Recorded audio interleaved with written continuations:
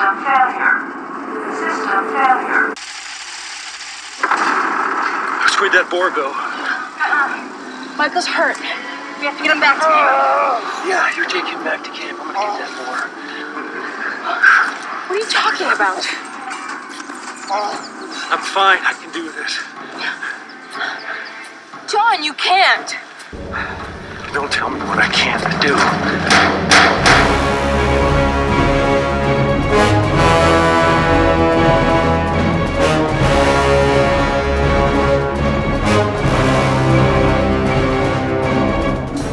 Hello everyone, Matt here, and welcome to Looking Back at Lost, where each week I look at another episode of ABC's Lost and see how it fits into the series as a whole. Today I'll be covering episode 104, entitled Walkabout. And let's start with a quick summary of the episode from Wikipedia. In the flashbacks, John Locke is shown working in an office building for a box company. He is a cruel manager named Randy Nations, who is constantly taunting and demeaning Locke. At one point, Locke tells off Randy and feels great about it. Locke is then shown in Australia talking to one of the leaders of a walkabout. He refuses to let Locke come because of his condition, saying it is too big a risk for the insurance company. As the man gets up to leave, Locke is shown to be using a wheelchair. Later, in the aftermath of Oceanic Flight 815, Locke wakes up on the beach and notices that his toes wiggle, making him realize that he is no longer paralyzed. On the island, 4 days have passed since the crash. Boars raid the body-filled fuselage, causing Jack Shephard to decide it should be burned. The survivors discover that their food is exhausted and wonder what to do. Locke reveals to hold many hunting knives and suggests to go after the boar in the jungle. On his hunting mission, Locke is accompanied by Kate, who was given by Saeed an antenna, which will be set to help triangulate the signal of the French transmission, and Michael. While hunting the boar, Michael is attacked by one of the animals and gets his leg hurt. Kate starts leading Michael back to the beach, while Locke goes on his own into the jungle. As Kate and Michael head back, she climbs up a tree to attach the antenna. However, before she can finish, she hears the sounds of the monster, causing her to drop and break the equipment. The monster heads straight for Locke, who stares straight at it. Michael and Kate return to camp, and when she goes to tell Jack about Locke, Jack sees a man in a suit walk into the jungle. Jack chases after him and Kate follows. But instead of the mysterious figure, they find Locke, who brings with him a dead boar. That night, the fuselage is burned, while Claire, at a memorial service for the dead passengers, using information she found in their passports, wallets, and luggage. Michael thanks Locke for hunting the boar, then asks John about the monster, but Locke says he did not see anything.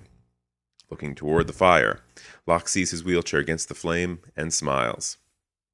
Now, on to my thoughts about the episode as a whole. Clearly, this is one of the great episodes of the series, and that's shown even in the first shot. It's the cold opening to the iconic eye shot, revealing that we're back at the crash. Watching that scene, too, it's amazing to think that they went back and shot new footage to be interspersed into the crash footage. If you really watch with a critical eye, you can see that the crash footage, just of Locke kind of waking up in this episode, it's shot very, very tightly. I think it's, and I don't know my camera work that well, I think it's, like a long lens from far away, so it kind of looks like there's lots of stuff going on around Locke, but when you actually look at those scenes, there's not a whole lot going on. It's mostly, wobbly camera, a couple of people running around in the background. It's not big, wide shots of the crash scene. So, I mean, that's just to their credit that, that they're able to go back and make something that you think was shot during the pilot episode.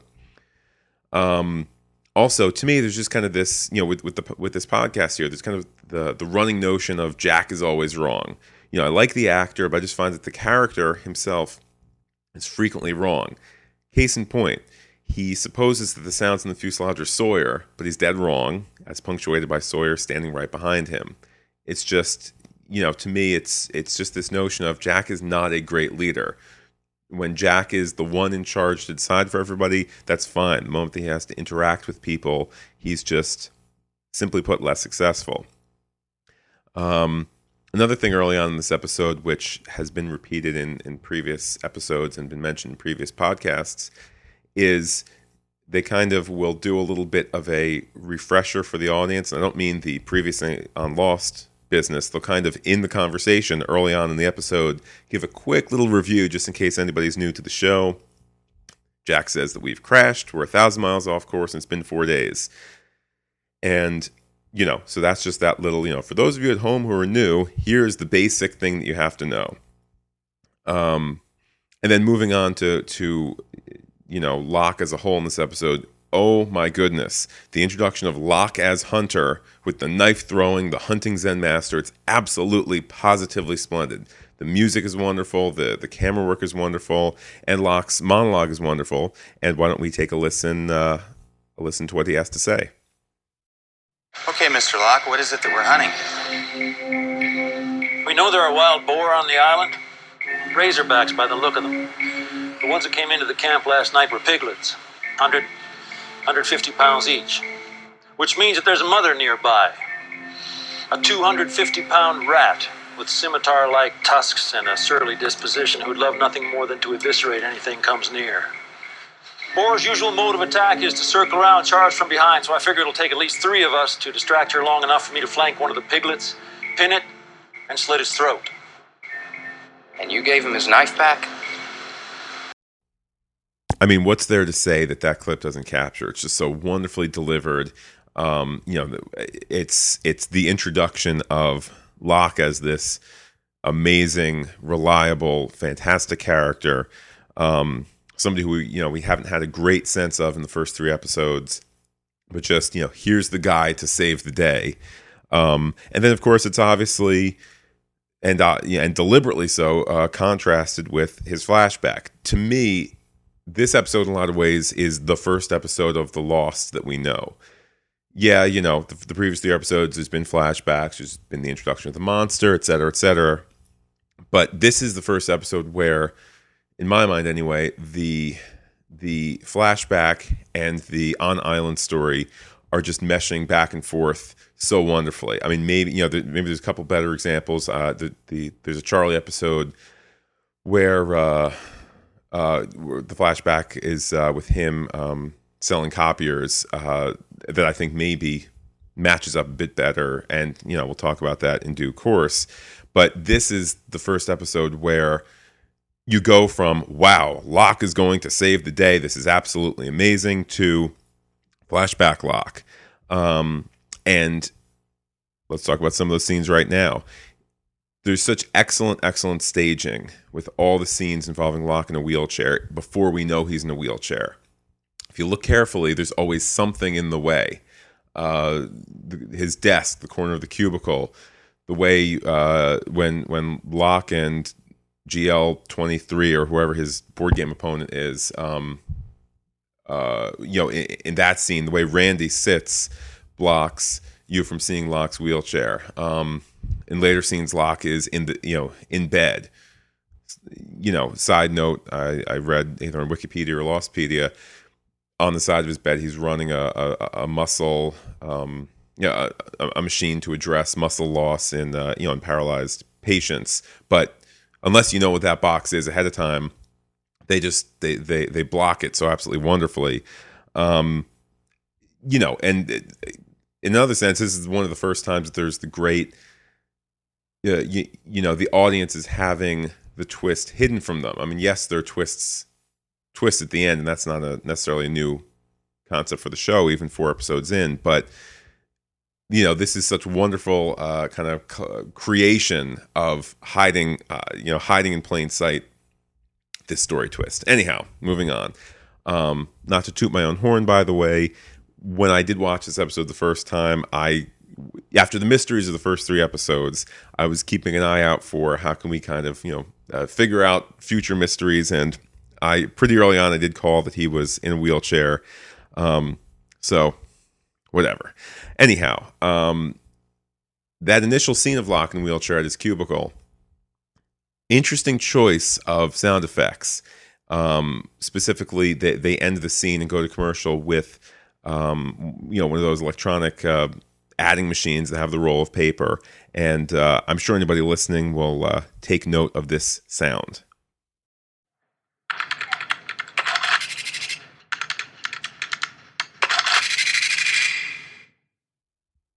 So I'll be honest, I'm not entirely sure what to make of that. I mean, obviously it's the sound that becomes one of the smoke monster sounds. I mean, part of the conceit of this podcast is to be viewing the series through the lens of having seen all the episodes. Here we are at the very, very end. We're going to look back. So I don't quite know what to make. The fact that very early on they're linking Locke to the smoke monster. I mean, yes, in future scenes he's going to meet the smoke monster for the first time, and later clear that he was peering into the eye of the island. But it's almost like this deliberate attempt to connect Locke to not just the unseen monster, but also to these things that surround it, the sound effects, etc. Given that in a sense Locke becomes the smoke monster, or which is what appears to us, and then more accurately would be the opposite, which is that the smoke monster becomes Locke or takes the form of Locke. If there was a master plan, and this is something we discuss each week, depending on how specific the master plan was, boom, here we are in episode 104, the very first kind of link or foreshadowing even to show that Locke will become the smoke monster, that here in his normal life there are these kind of kind of hints of it or echoes of it. Again, not to suggest that the smoke monster is actually there, but just to kind of take a literary look at things that say, I don't know, the smoke monster is coming. It's going to be a huge factor in Locke's life. I don't know. Again, I'm not quite sure what to make of it because it's so kind of there and in your face. Certainly the actual effect for that sound effect for the smoke monster, I think the trivia is that it's from a New York City taxi cab receipt printer. So receipt printer and this adding machine printer. Again, I don't quite know what to make of it, but to me it's just suggestive of this link that is to come. And speaking of links to come, we have knowing where Kate and Jack are going to end up, we have this little wonderful moment of Jack the Jerk. So take a listen. Call me paranoid, but anyone who packs a suitcase full of knives... If I didn't know any better, I'd say you're worried about me, Jack. If I didn't know any better, I'd say you have a problem staying in one place for very long, Kate. I don't know, it's just like, how could we have liked this character so much from the word go? Before we knew he was going to be wrong about so many things, before we knew he was going to be wrong about getting the distress call out and the freighter helping out, and before him being, falling into this despair after he gets off the island, and his poor choice to get off the island, and how they need to go back. And before we knew all that, here he is being such a jerk. And certainly my recollection at the time was not sitting here going, boy, I don't like this guy. It's, there he is, the square-jawed shepherd, literally with the last name and figuratively in his actions. Here he is, the guy in most stories who's, the hero man who's here to take care of us. Oh, he's just tremendously aggravating. I'm sorry. I'm sure there's people who disagree, but it's just, he's so kind of obtuse and one-minded and grumpy about being there in an episode where everybody else is moving towards hope for some kind of future, maybe not the hope of rescue, but anyhow, Jack the Jerk, there he is yet again. And it's kind of contrasted by Jack as the reluctant leader. Sometimes he's willing to step up, other times he isn't. An example of Jack as the reluctant leader, when Claire wants Jack to lead the memorial service for the burned bodies, he completely blows off Claire. Just, with the comment that, she says, she asks him something, asks him to lead it, and he responds, it's not my thing, and walks off in the middle of the conversation. Walking off in the middle of the conversation is a usual enough thing in TV or film to just kind of, end the conversation somehow, but he's just so absolutely like, he's not saying to her, well, listen, I think you'd be really good at it, or maybe somebody. He's just saying, no, not for me. End of discussion. Just, And in fact, before I move on, this continues with Boone's concern over Rose. Rose is sitting away from everybody. The assumption is she's having some sort of breakdown or can't fully accept the reality of the situation. So Boone says, hey, Jack, you think you should go talk to her? You're the doctor, you're the leader, you're the guy we're all looking to. Jack's response is, why me? And only commits to going over to talk to Rose after Boone essentially guilts him into it. I think the comment is, you're the one who saved her life back in the, right after the crash. It's, to me, Jack is just so abrasive in this episode. I don't know. He's just this whiny, when the show was on, the joke, online and whatnot, Jack crying in the woods. Well, this is Jack whining on the beach. So anyhow, let's move on. Luckily, there is some sunshine in this downer episode of Locke being frustrated in the flashback and Jack being frustrated on the island. I love that Charlie is being used in the episode. You might recall from future podcast episodes, I started watching Lost because Charlie was in it. I knew Dominic Monaghan not just from the Lord of the Rings movies, but a lot of the behind-the-scenes stuff for the Lord of the Rings movies and his commentary tracks or whatever. He's so entertaining. And I remember just, saying, you know what, let me give this show a try, even though my slate is rather full. And, so I always have a special place in my heart for Charlie.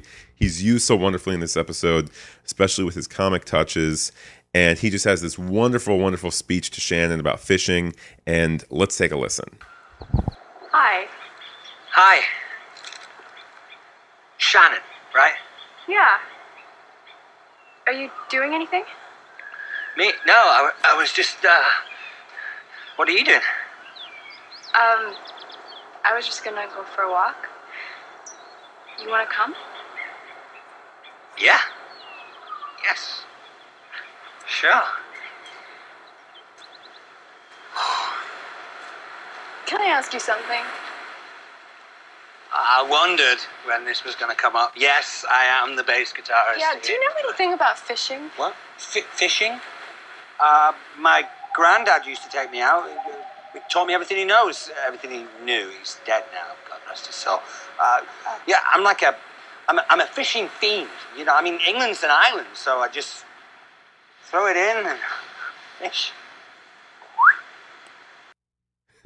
England's an island, so I just throw it in and fish. It's just wonderful. It's playing to his comic talents, and it's also kind of serving a secondary purpose early on in that clip where not a lot of these characters are getting tons of screen time. So it's him saying Shannon, right? So they're able to repeat the names, but I mean, boy, when he's doing comedy, it's just so funny, and it's, we know he's kind of being played, and there's it's also that wonderful moment of him thinking he's being mistaken as the rock star, where from what we've seen, nobody's really that impressed that he was in a band that had some notoriety. So it's kind of showing a bit of his ego as well, and it's just absolutely hilarious. I cracked up when I rewatched the episode. I cracked up when I made the clip. I cracked up when I listened to it again just now. Just absolutely one of my favorite characters. And from favorite characters, let's move on to probably the least likable person in this episode, possibly the least likable person in the entire show to many degrees. But it's a bonus, and the huge bonus in this episode is the amazingly awful boss, Randy Nations. Fantastic character name. I don't know why. It's just, to me, the notion of nations, it paints this idea of, something big, across the lands and many peoples. And that notion is boiled down to this guy who's just small and mean more so on second viewings, which let's talk about more after a little clip just to refresh your memory. Patience, the quality which you lack, GL12, is the hallmark of a leader. Hallmark, huh? Tell me more about being a leader, Locke. While you're at it, tell me about this colonel thing. Cruised your file in human resources? You've never been in any of the armed forces. I'm just playing a game, Randy. It's my lunch hour. I can play a game. Yeah. Tell me, what's a walk about? Experience the dream journeys of the fabled Australian outback. You have no right taking that off my desk. So you wander around, hunting and gathering food, right? On foot? You know, this clip doesn't work as well the first time because they're obviously not tipping their hand towards the fact that Locke's in a wheelchair. You go back and you listen to it as you just did with the knowledge that Locke's in a wheelchair. It's so even more mean. I mean, you kind of see it as the younger boss picking on the older employee. You know, he comes across as a jerk, but to think that he's sitting there, you know, picking on the guy in a wheelchair, criticizing this idea of doing a walkabout for somebody who can't walk. He's just so awful. He's just, you know, he's mean. He's spiteful. I don't know. It's what a wonderful small character. You know, a bit role. Obviously, he comes up again in some future episodes, and you know, kind of has this wonderful little teensy weensy story arc, you know, as related to Hurley and Hurley's different careers and businesses that he's owned and whatnot. But you know, so I guess my point is, it's nice to see him when he returns, if only because he's just so memorable from this episode. Moving on, this episode is also starting to really get a sense of planting seeds that come to fruition later on. There's Saeed's picture of Nadia. There's Rose talking about Bernard. There's Michael talking about Walt's mother dying 2 weeks ago, how Michael and the mother were divorced. There's also talk about Jack being born into the family business of medicine and Shannon using guys to get by in life. You know, it's almost like they did the pilot episode, the 2-part pilot episode, to get kind of, you know, here's the concept for the show. Bunch of people, big cast, mysteries, survival. Episode 103, you're kind of starting to, you know, the Kate episode, Tabula Rasa, it's like, okay, now we actually have to do the show for real. And, you know, months have gone by since they filmed the pilot. They need to kind of get things up and running. This is the first episode where they're saying, all right, now we have a show. We have all that initial stuff out of the way, you know, to get filming back going again. Now let's really start thinking big term here, long term down the line, etc. It's, you know, it's also worth noting that coincidentally, after this episode aired, this episode which is giving little seeds to come ahead later, after this episode aired, the full season was picked up for, you know, by ABC. So a little bit of fortuitousness there. In terms of the acting, the scene where Locke is on the phone with the fake Helen, we don't know it's the fake Helen, obviously. At this point, it's just phone sex lady. But it's this wonderful turning point, that scene. It's the point where we first realize that Locke is just an angry, empty shell of a man.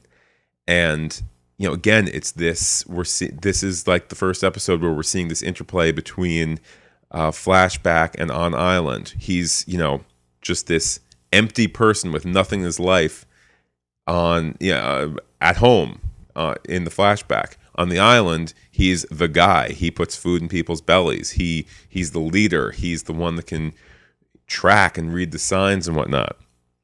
And of course, he's also the one who gets the first introduction of the smoke monster. The first introduction doesn't result in a death. We're remembering, of course, the pilot from the first episode. But anyhow, in the introduction of the as yet unseen smoke monster, it is so very interesting that Locke isn't killed. Why? That's the question. What does the smoke monster see in him? Is it because Richard visited Locke when he was a boy, as we learn in later episodes? Is it because Smokey sees something in Locke? You know, what's the criteria that Smokey has for, I'm going to kill the pilot, but I'm going to keep this guy alive? I don't know. It certainly smacks of some sense of destiny. You know, here in episode 4, we see the very thing which ends up, in a sense, consuming Locke. Certainly, it gives Locke this sense of direction and this sense of the heart of the island and the wonderful things going on here. But then, you know, in Locke's death, the smoke monster becomes him, or takes his form at the very least. I don't know, it's just such a pivotal moment. There he is staring the thing in his, the thing is looking at him, which will become him. And, again, as we've talked about each week, how much of the show they really, really had in mind, set in concrete, locked away in the proverbial, J.K. Rowling wrote the last chapter and put it in a bank vault, years before the novels were written, that kind of thing. I don't know. But this episode and this scene in particular with the smoke monster plays so well in light of the series as a whole as we look back, because there he is looking at his future, essentially. And speaking of future, we one of perhaps the most special thing from season 2, the most special moment, one of the most special moments of the series as a whole was the Tale Section people, and especially that wonderful, wonderful, wonderful episode where we find out who Bernard is. Rose's husband, of course. I probably don't need to tell you. But I don't know that that their plan was to do something like that. I know somewhere online I saw initially there were plans of the Tale Section to be on the beach, and then at some point they removed that, on the beach with the main crash part. But anyhow, we have a little bit of foreshadowing. Again, sometimes it's difficult to say, I don't know how much of a plan they had, but we're looking at the series as a whole. Here we have some foreshadowing talking about the Tale Section people. So take a listen. Maybe if you wanted to say something, about your husband. What? I'm just saying if you wanted to say goodbye to Bernard. Doctor, my husband is not dead. Rose, he was in the tail section of the plane. It broke off in mid-flight. I'm sorry, but everyone who was in the rear of the plane is gone. They're probably thinking the same thing about us. They're probably thinking the same thing about us, and and they are. It's like the show wins it on this round. What how much was planned ahead? Guess what? The show wins it on this round. There we are. We get to look back, see her saying, they probably think the same thing about us, and we know that to be true. That absolutely fantastic introduction of the Tale Section story awaits us in season 2. I can't wait to get there. And here we see the first little whisper of it. It's just wonderful. I read online that they apparently, on the one hand, they didn't have a plan beyond episode 102 when Locke said he had a secret. Him being in a wheelchair only came together as this episode was being written. Still, there it is. There it is, talking about the Tale Section people. This wonderful, wonderful, wonderful turn that season 2 takes, and it awaits us. But anyhow, back to focus on this episode. This episode concludes with the first big jaw-dropping twist of the series, coupled with the soaring music. For all the amazing love that we have for Locke as a character, on the one hand, he might ultimately end up as being wrong about a lot of things. He might not necessarily have the destiny that he hoped for. I mean, let's not forget, when he gets off the island and hangs himself, that's the end of the Locke story, at least in this life. When we get to the Flash Sideways storyline, where everyone is in the afterlife, that's separate. The Locke that we first meet on the beach waking up, the Locke that we get to know through flashbacks in this and other episodes, the Locke who does more things on island, that ends when they get off the island, the Oceanic Six get off the island, and Locke is, and Locke eventually hangs, not hangs himself, but Locke is eventually found dead. When Ben kills him, that's the end of the Locke story. Pardon me for saying earlier that he hung himself. I was thinking back to a little bit of newsprint that Jack has saying how Jeremy Bentham, the name Locke uses, had hung himself. But anyhow, that's the end of the Locke story. And, how much is there to him as a truly dynamic character? I'm not entirely sure. But anyhow, we have this, there's this wonderful first big twist of the series. And, well, how could I not play a clip about it? Here we go. I can't keep the bus waiting any longer. It isn't fair to the other people. Don't talk to me about fair. I'll get you on a plane back to Sydney on our dime. It's the best I can No, do. I don't want to go back to Sydney. Look, I've been preparing for this for years. Just put me on the bus right now. I can do this. No, you can't. Hey, don't you walk away from me.